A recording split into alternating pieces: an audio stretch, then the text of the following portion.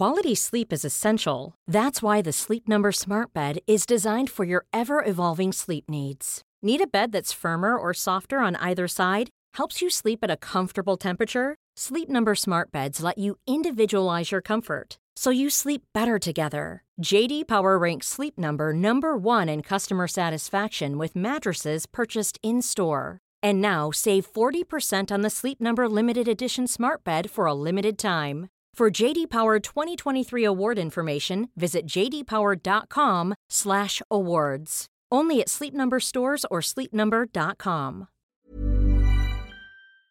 In 3, 2, 1. 7 things you don't really need to know, but probably should.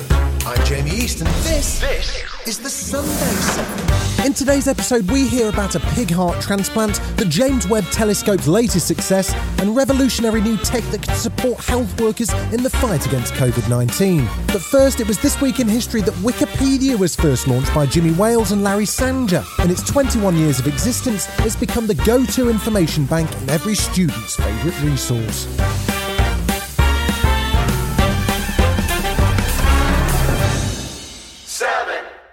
In a first-of-its-kind surgery, David Bennett, a 57-year-old patient with terminal heart disease, received a successful transplant of a genetically modified pig heart. Doctors in Maryland were granted a special exemption by the US medical regulator to carry out the procedure because the patient was too ill to be considered for a human organ transplant. Dr. Bartley Griffith performed the surgery that was considered the last hope of saving Mr. Bennett's life. He just didn't have enough blood flow through his body because of his weakened heart to sustain his life. He simply didn't want to die, doesn't want to die. And he felt that if he had no opportunity, and he was pretty well convinced by multiple doctors who had told him he had a fatal disease and he was unlikely to leave the hospital because of it. With that as a background, as an alternative, he said to me 2 very important things. He said, I don't want to die. And he said, if I do, maybe you'll learn something to help others. Considered one of the world's foremost experts on transplanting animal organs, it was the groundbreaking research of Dr. Mohammed Mohiuddin that allowed for the successful surgery. We have modified 10 genes in this pig heart. 4 genes were knocked out, 3 of them responsible for producing antibodies that causes rejection. So those 3 genes were knocked out, and then 1 gene was knocked out to control the growth of pig and its organs. Whilst the man's recovering well, it's not yet clear what his long-term chances of survival are. The pig heart will be attacked by different soldiers in our body. Different immune players can take it out, and we have designed a treatment plan in addition to the humanized, genetically edited heart to try to account for that. But the future of this surgery is looking hopeful, and scientists say it could be a game changer in solving the organ shortage crisis. What everybody wants, right, is not to be limited simply by the supply of human organs for transplant. And, a number of the organs can be treated, and used in this way from an animal and can be commercialized basically as a drug, right? And in essence, on-demand delivery, right? You would have it delivered, removed, and delivered. If that's true, we will obviously change the face of what's possible for people who now wait years.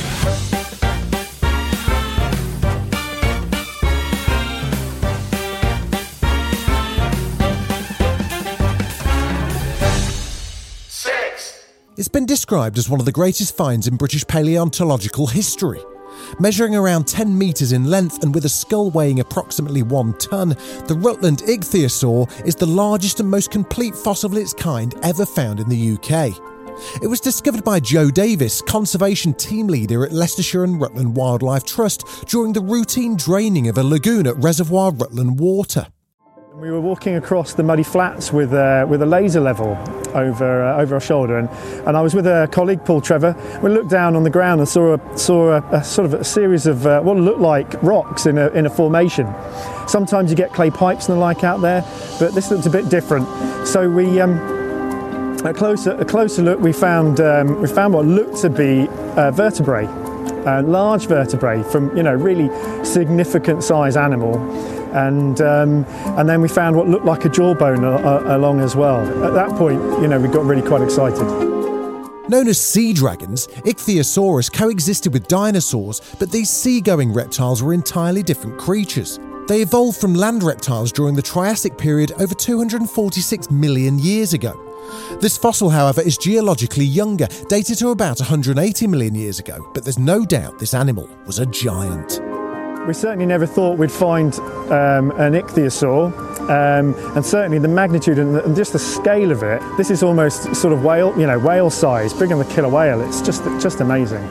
Still to come on the Sunday 7, the James Webb Telescope reaches a critical milestone and revolutionary new treatment for Parkinson's.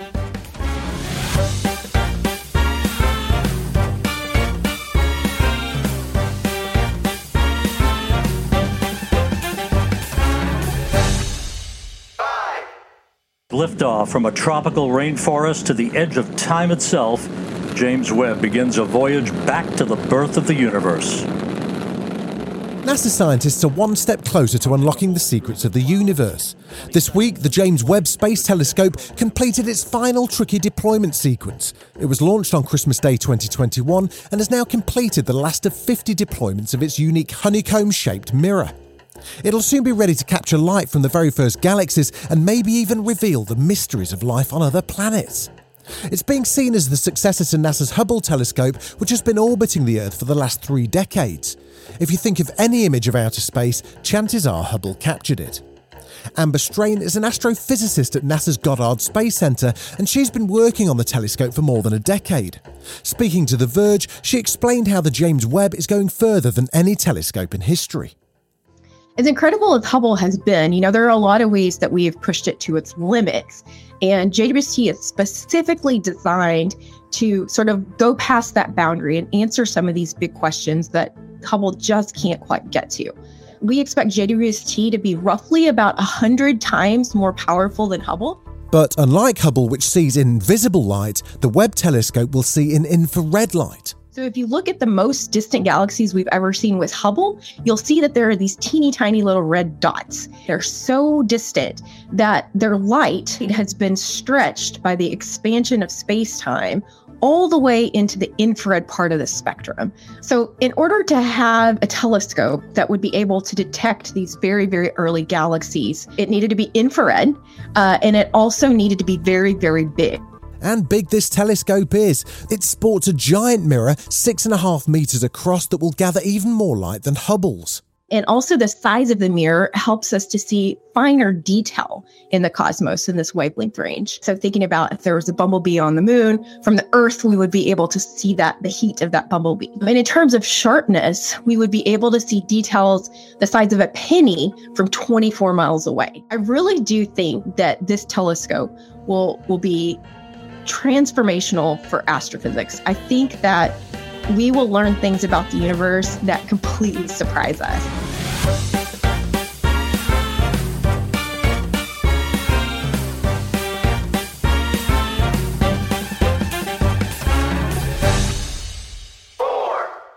A revolutionary new treatment is bringing hope to Parkinson's sufferers.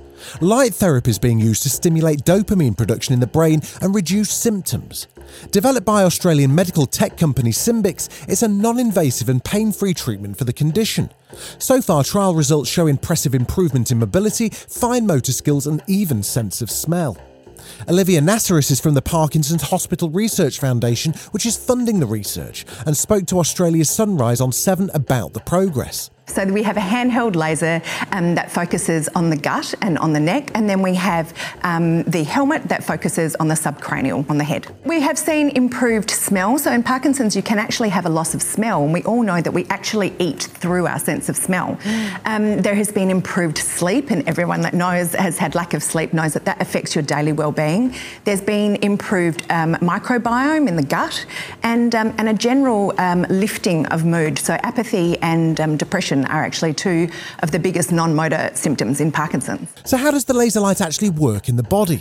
We don't exactly know how it works, but we don't even need to know how it works. So it could be through the mitochondria, it could be through improved microbiome, but all we want to achieve is improved well-being in the here and now for people living with Parkinson's. Still to come on the Sunday 7, we peer into the gateway to hell and hear about how a rare species of fish came back from extinction. Right after this. Quality sleep is essential. That's why the Sleep Number Smart Bed is designed for your ever-evolving sleep needs. Need a bed that's firmer or softer on either side? Helps you sleep at a comfortable temperature? Sleep Number Smart Beds let you individualize your comfort, so you sleep better together. J.D. Power ranks Sleep Number number 1 in customer satisfaction with mattresses purchased in-store. And now, save 40% on the Sleep Number Limited Edition Smart Bed for a limited time. For J.D. Power 2023 award information, visit jdpower.com/awards. Only at Sleep Number stores or sleepnumber.com. You're listening to the Sunday 7. Follow us for your weekday news espresso, or even try our Ireland edition. It's in all the usual places.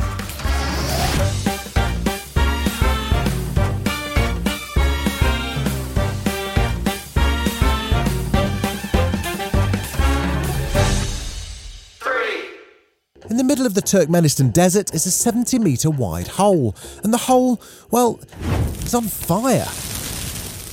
This is the gateway to hell. It's officially called the Darvaza crater, and the hole in which it lies formed in 1971 after a gas drill collapsed. It was set alight in an effort to burn off the natural gas, with the expectation it would only take a few weeks to complete, but it's now been burning for the last 50 years.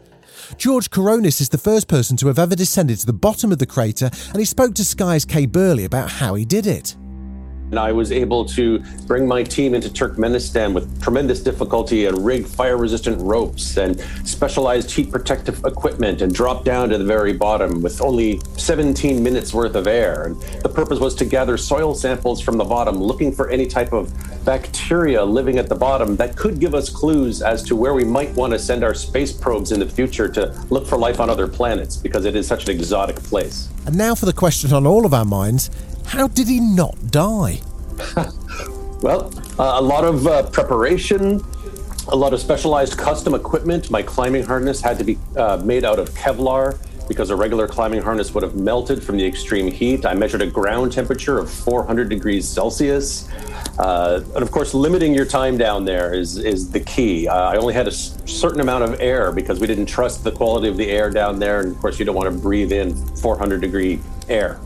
Now, after burning continuously for decades, the country's president, Gurbanguly Berdimuhamedow, wants it to be extinguished for environmental and health reasons. But can it? The fire certainly can be put out. There's no question about that. It's just whether or not it is beneficial to put it out from an environmental aspect. Methane, raw methane, unburned, is actually more of a greenhouse gas than burning it and releasing carbon dioxide rather than methane. So it's actually a little bit better for it to burn than not.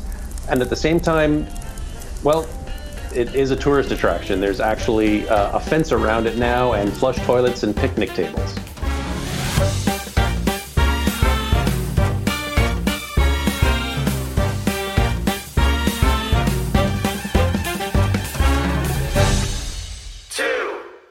You've heard of Fitbit? Well, here comes FaceBit. It's the first smart monitoring device for face masks. I'm Josiah Hester, Assistant Professor of Computer Engineering at Northwestern University, and my team and I invented FaceBit. FaceBit is a smart face mask insert, and then a magnet fastens it to that face mask that lets you gather a bunch of useful physiological signals from the face, including your heart rate, your respiration rate, and whether your mask is fitting. So the Fitbit for your face. At the beginning of the pandemic, healthcare workers endured poorly fitted masks during their long, grueling shifts.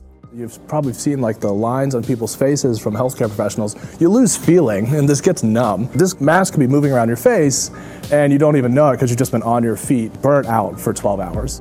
Whilst there are necessary fit tests to ensure an appropriate fit, they're cumbersome and time-consuming. They take 20 minutes out of a health worker's day.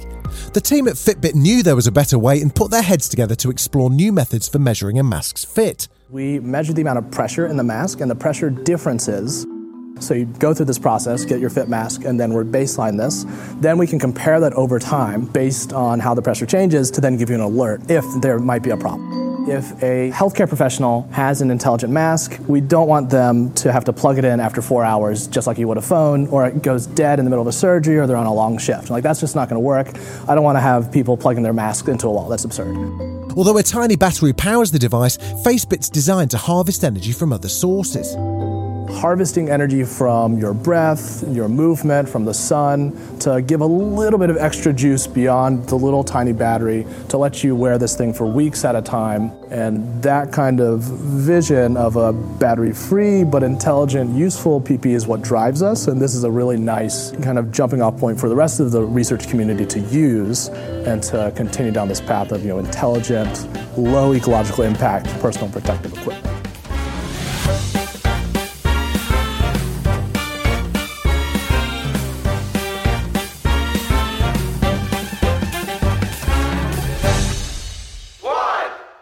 It's a rare species with an extraordinary story.